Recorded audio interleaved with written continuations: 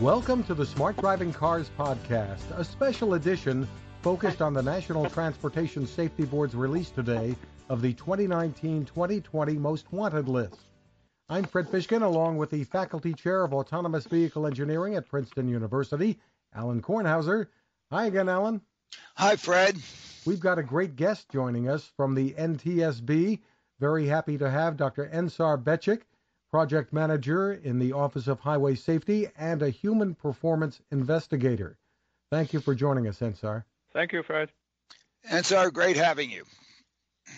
So to begin with, Ensar, tell us a little bit, what you can, about the Most Wanted list of transportation safety improvements and what the purpose behind it is. The Most Wanted list is designed to indicate the most prevalent and important items that the NTSB has examined in the past period, which is now in the last 2 years, but not only the issues that have come up during that time, but frequently the issues that we have been examining over a period, and some of them over the past decade. You probably would see that some of the items have repeated over the number of iterations. Some of them have been on the list for maybe even 10 years. So it's a list that encompasses the emerging issues that have come up recently, but also those that have remained a safety factor for a period of time. Well, let me go over the list a little bit for our listeners. Starting at the top, eliminate distractions, then end alcohol and other drug impairment, ensure the safe shipment of hazardous materials, fully implement positive train control, implement a comprehensive strategy to reduce speeding-related crashes, improve the safety of Part 135 aircraft flight operations, increase implementation of collision avoidance systems in all new highway vehicles, reduce fatigue-related accidents, require medical fitness, screen for and treat obstructive sleep apnea, and finally, strengthen occupant protection. Now, we're obviously going to focus on what you're calling for in the areas related to vehicle safety and the role technology can play here. Right at the top, Ensar, eliminating distractions. So the distraction is not my area of expertise, but what I can add is that the NTSB does have a policy regarding cell phone use in vehicles that the agency does not allow cell phone conversations for either handheld or hands-free communication devices. Yeah, and one of the interesting things they spoke about today was emphasizing really that from their perspective, using Bluetooth to have conversations while driving really isn't a whole lot better or safer. Reducing speed-related crashes is also not the area that you personally are focused on, but you are involved with increasing implementation of collision avoidance systems in vehicles, including automatic emergency braking, and the feeling at the NTSB seems pretty clear. Safety technology should be standard equipment. Absolutely. Thank you, Fred. Well, the NTSB has been looking at this for over 2 decades. In 1995, we made the first recommendation to the NHTSA, National Highway Traffic Administration, regarding asking the agency to examine the effectiveness of collision warning systems in heavy vehicles. And that was the start. Over the next 23 years now, we have made recommendations pertaining to automatic emergency braking, examining their efficacy in both heavy and passenger vehicles.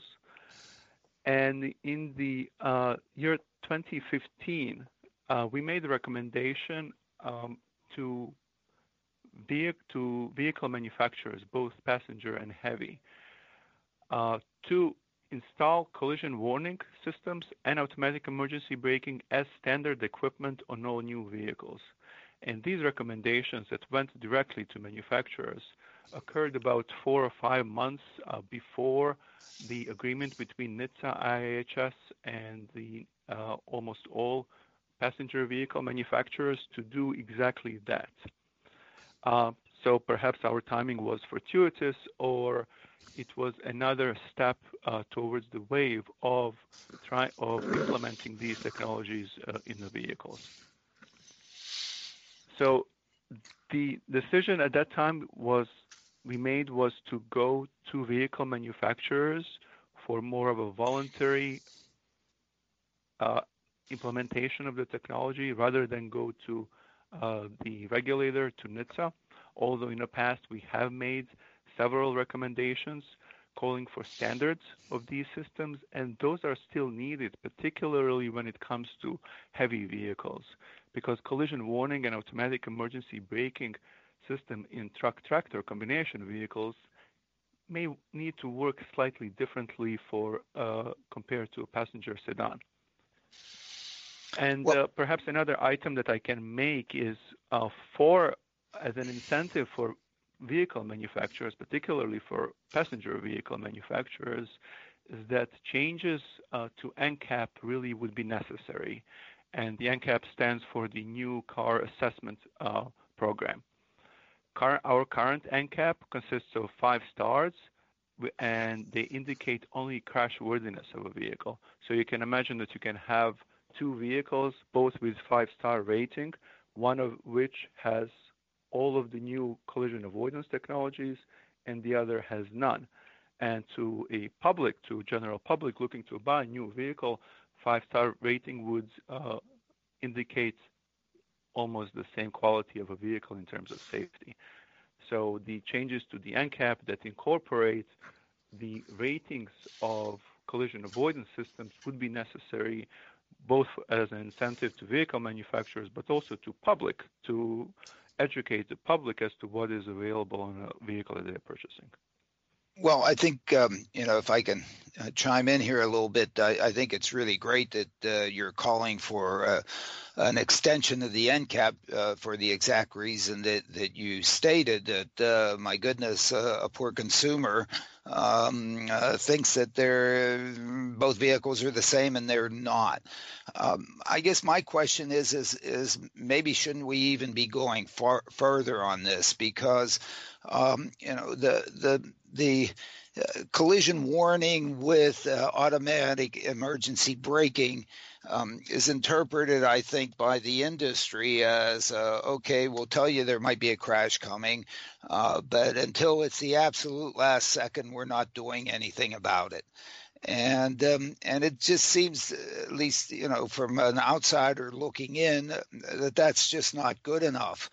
And in fact, when one looks at these things, one looks at automated emergency braking as really not focused on crash avoidance. It still focuses on what NHTSA has been focusing on forever, which is the crash mitigation, how to survive crashes, as opposed to really focusing on how to avoid crashes. And the introduction of automated emergency braking at the very last second just doesn't seem to be good enough, at least from an outsider looking in. What are your thoughts on that? You're absolutely right in that as to what the capacity of the automatic emergency braking may be. And frequently, what we are seeing currently in the past couple of years, it may be limited only to mitigation. But at the same time, the automatic emergency braking systems can vary dramatically. Here in the U.S., IIHS has started rating some of these systems. And if you go to their website to look at their effectiveness, you will see that some of them have performed quite well, and others have not performed well at all, meaning that some of them have stopped completely, while others did not reduce speed at all. So there is certainly a difference in how good these systems are. And the testing that IIHS has done is very, maybe you want to say simplistic, but it's really a first iteration. Testing that's been done around the world in Europe and Asia has been going on for several years, and gradually it has increased in the complexity, meaning it has increased in the speed at which the systems are tested. So while initially the testing may be done at more of a city type of a setting up to 15 miles per hour, to allow systems to mature, to reach that stage of advancement, then when they do, then the requirement becomes higher to test these systems going at faster speeds, at 30, at 45 miles per hour, with perhaps same requirements of either completely preventing a crash or mitigating, reducing the impact speed by half or more. And the NCAPs around the world, for example, in Europe, for a vehicle to reach the top safety standard, the requirements increase every single year. So, for example, I'm more familiar with last year. A vehicle would have to have a pedestrian detection system and then be able to meet the testing requirements for the automatic emergency braking, which may be, and I cannot recall the exact speed, but to be able to stop to prevent a crash up to 35, I believe, or 40 miles per hour. And those requirements increase every single year. And that is what we are trying to accomplish here for the collision warning and automatic emergency braking, first to appear on the vehicles and then to improve those systems to go beyond mitigation only to actual crash prevention. Well, I'm personally very happy to see the NTSB coming out and explicitly saying this because in terms of the auto industry itself, and if I think back at the announcement by NHTSA and IIHS and the car manufacturers, they said automated emergency braking systems, but one had no idea as to what they meant by that and whether or not it really meant that they were going to develop the technology that would basically eliminate crashes as opposed to, as you've just been discussing, mitigate crashes. And in some sense, this may have to go even deeper. I mean, if one looks at the Society of Automotive Engineers, I mean, they sort of have this motto that thou shalt do no harm, so that in fact, that kind of makes their standards and their designs come out as saying, oh my goodness, we won't have any of these systems trying to help out a driver because we're not sure that the driver needs help until the very last second, in which in many cases is too late.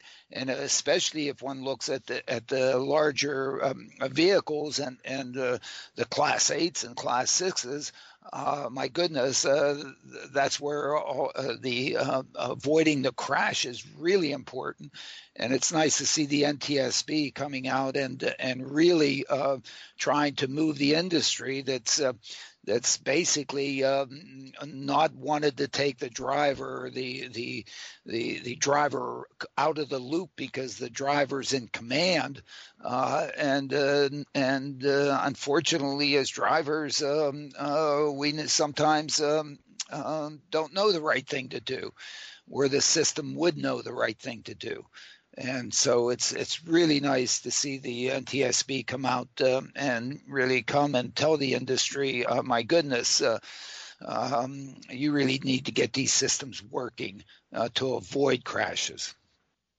Thank you. It's good to hear this. And at the same time, we are cognizant of the complexities of these systems and the potential cost of false alarms. A false alarm for a collision warning, you could argue, is somewhat cheap. It may lead to a little bit of annoyance of a driver, but the false alarm of automatic emergency braking can be pretty costly and result even in unintended crashes from being hit from behind. Well, So we are absolutely, cognizant but of the difficulty. that really suggests that what the auto manufacturers should do is really they need to do a lot more work in this area. There's more investment that needs to be done, more intelligence has to be put in there, and one is going to need to do some work here. Yes, false alarms are not good, but why was there a false alarm? If the system really worked, it wouldn't have a false alarm. You're correct, and that is why we believe that the standards really are necessary. And I mentioned the testing by IHS has shown that some systems perform quite well and others not at all. Just because a vehicle has an automatic emergency braking, it doesn't necessarily mean that it is good without a minimum standard that it is required to meet. What are your thoughts, Ensar, about the need for manufacturers who are doing the work here, hopefully, to share data, to share what they learn about the things like the automatic emergency braking systems so that, as you said, this can be standardized? Uh, Sharing of data or data availability for us as crash investigators is something that we are very supportive of, and that's something on which we absolutely depend on. And if you recall a crash that occurred in Cranberry involving a Walmart truck and a well-known comedian, the Walmart truck was equipped with a collision warning system, but the data that we obtained from the truck really did not tell us much at all. We weren't even able to conclude whether the system activated or not, simply because the way that the rate at which the data was recorded, we were not able to determine whether a system detected and alerted the driver or not. So data, at least data in terms that it is recorded on the vehicles, is absolutely crucial, and that is again something for which standardization is necessary. Just like VIN numbers can vary dramatically from manufacturer to manufacturer in terms of what they mean, so do the data from various collision avoidance systems can vary as to what manufacturer chooses to record and at which rate. So are you going to issue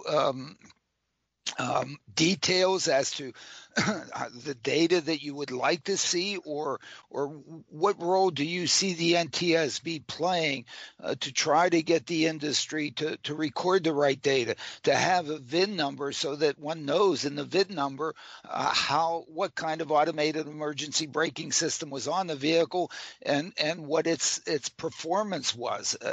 I mean, right now that's impossible to determine. I believe. You're correct. VIN number really does not tell us anything in terms of what kind of collision avoidance systems the vehicle has, especially since even current VIN numbers tell us whether a vehicle is equipped with airbags, which clearly is redundant.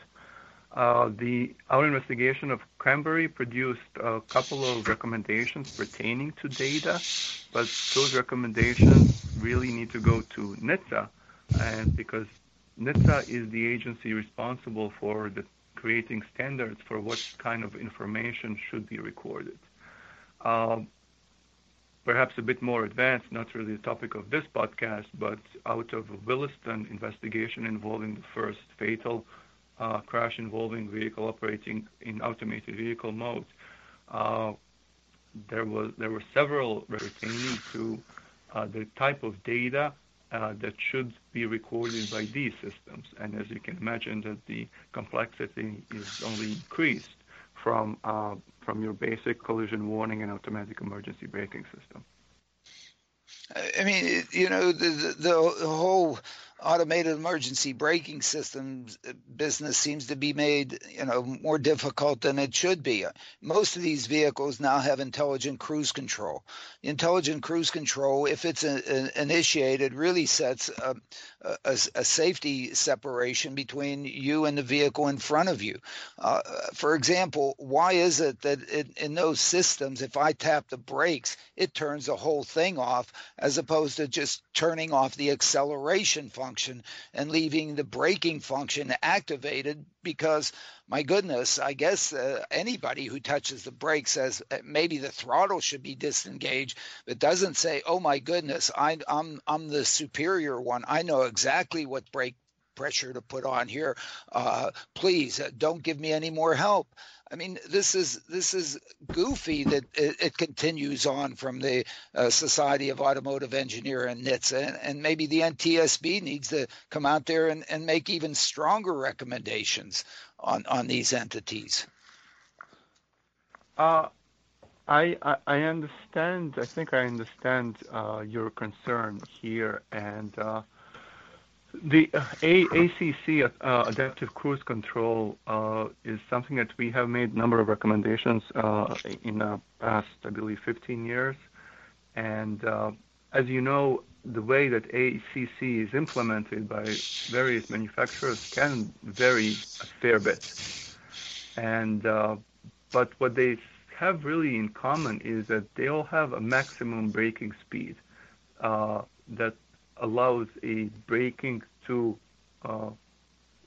vehicle to brake to that maximum braking speed. Let's say it might be 0.5 G, while maintaining the adaptive cruise control.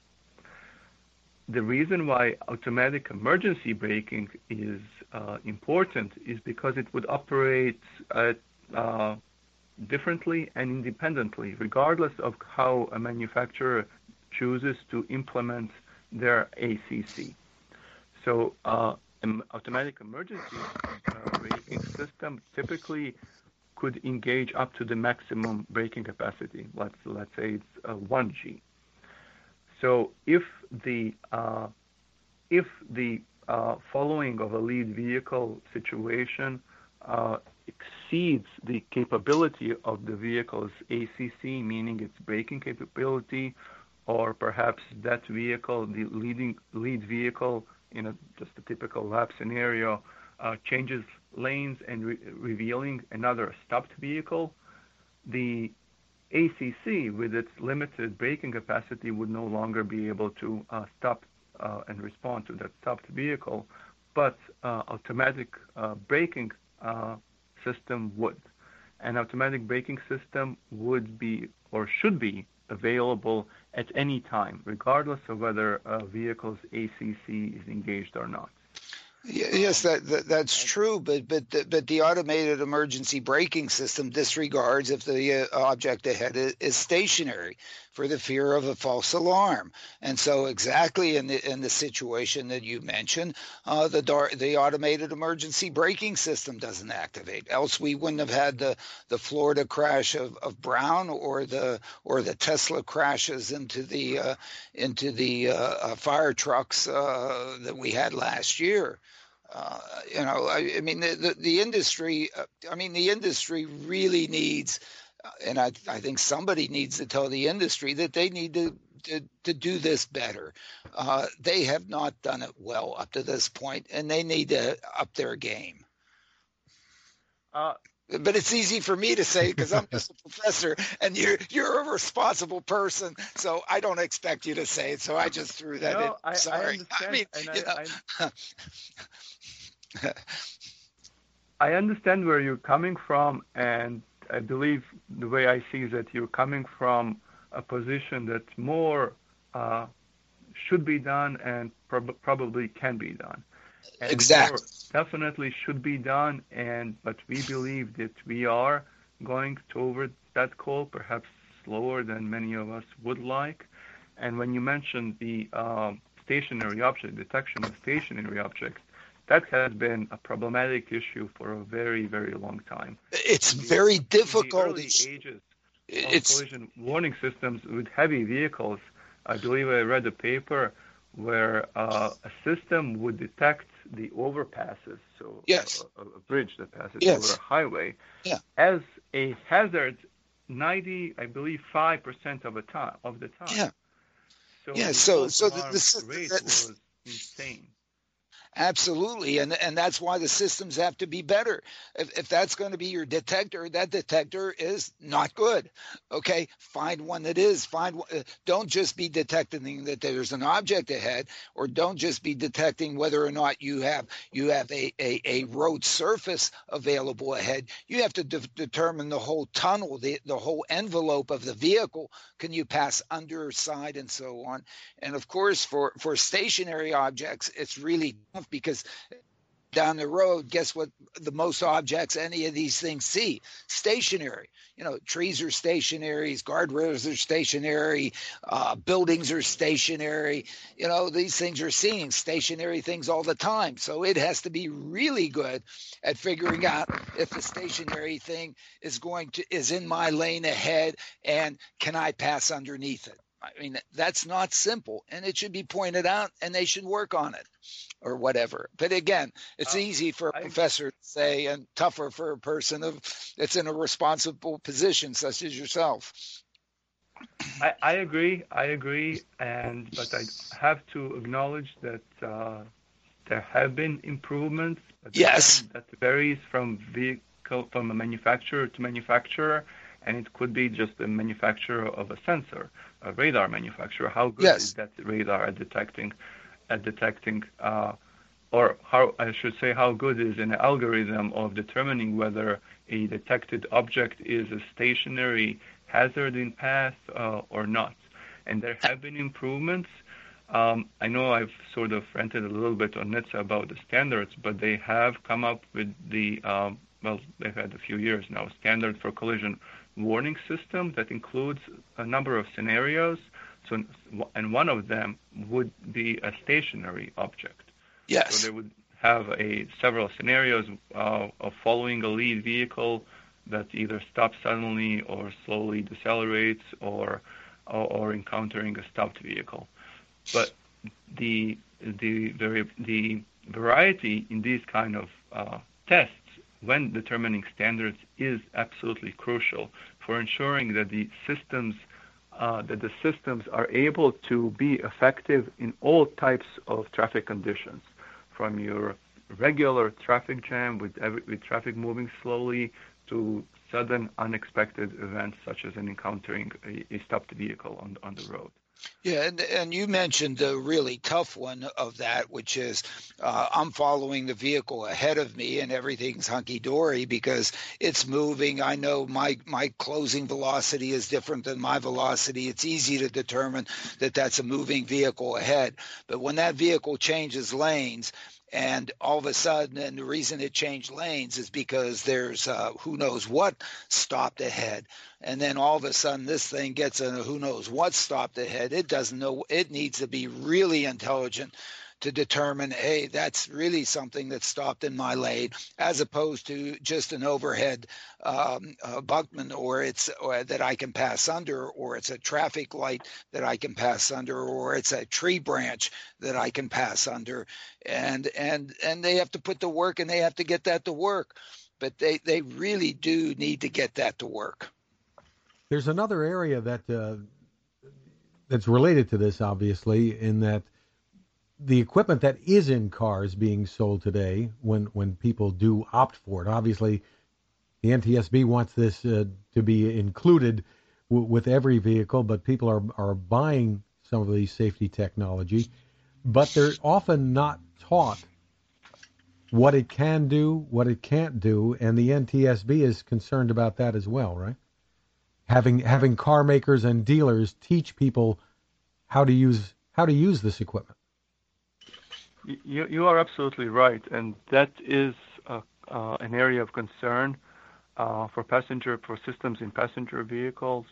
For systems in commercial vehicles, it is not, the education of a driver is less of an area of a concern, simply because the fleet a fleet owner, fleet management really has every intention to make sure to get the best out of these systems, which includes appropriately training their drivers and most of the time making sure that the systems have to be engaged Yes. at all times and that the drivers know the limitations of the system and what it can and cannot do. But you are correct when it comes to the new vehicles being sold at dealerships. It almost seems that the current system is not working overly well, especially when buying a new vehicle. If more time is spent discussing how many cup holders a vehicle has versus how well a collision warning system operates. Do you see? I've argued that the insurance industry should go beyond the IIHS and not just test these systems, but as it gets the information as to which systems perform better than others, in fact, go and address the state regulators and say we should be permitted to provide discounts and encourage customers to purchase A versus B because A is safer than B. And if in fact it's going to crash less, the expected liability is less, and therefore we should be able to offer discounts and substantial discounts, or maybe even pay for the darn thing if in fact the price of that entity is attractive. Is the NTSB gone that far? I mean, that's a long way to go, but or don't you think that would be either workable or you'd rather not do that? Any of those? I have to say that's an interesting angle of thinking of the approach. IHS does look at clearly they have access to a lot of crash data and to the information and to what kind of collision avoidance system a vehicle has, and they do produce data, and I have to say that IHS does a really great job to yes, they do. They do comparing appropriate things. That they are comparing, if, for example, taking a vehicle manufacturer, maybe such as Volvo, for example, to make sure that they are comparing a system, a Volvo model that has all the systems, to a very comparable Volvo without those. Yes. And that can be a challenge. So what they generally they would combine multiple vehicle manufacturers to try to have very comparable models, either with or without these systems, to show how effective these systems are. And those studies exist, and they typically show that considerable reduction in crash rate. I don't know that they have compared that to try to tease out as to statistically which vehicle manufacturer's system is better than the other. But maybe that is something more for the insurance companies themselves to figure out. One thing is, you mentioned about providing deep discounts to customers to have these systems. We talked to them in the past, and you know that they are somewhat conservative in terms of data, and they require more of a prolonged data to be able to show that there is really true benefit of these systems. But at the same time, even if the data shows that there is a reduction of crashes, because initially these systems may cost a lot. What data, recent numbers have shown that even if there's a reduction in crashes, it costs more to repair these systems.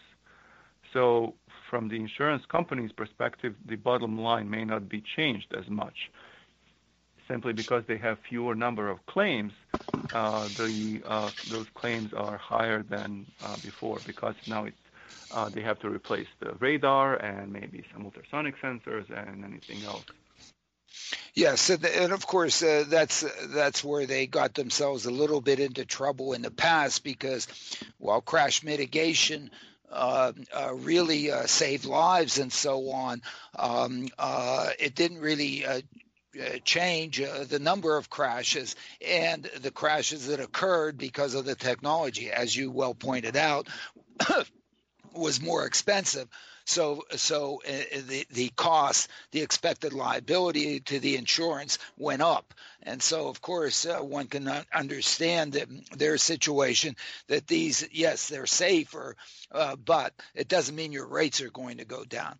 I guess what it would be nice to have the NTSB or others really say, look, if we don't have the crash, then we're not the ones responsible. Sure, if somebody else crashes into us, at least the way insurance is set up, they have to pay. But my insurance is to protect me if I hit somebody. And if I'm not going to hit somebody, then it's hard to argue that the cost of the crashes is going to go up. And in fact, insureds might see it themselves that costs don't go up, and they do have. They both can increase their profits and provide the discounts and encourage the public to buy the vehicles that crash less, and of course, out of that are safer and achieve NTSB's objective. But we should say too that the NTSB and SAR does advocate that the equipment, I guess once it's proven at least, should be standard. Should not be an option. Absolutely. And let's make the stuff that works standard. The problem is I'm not going to live that long. So, I don't know.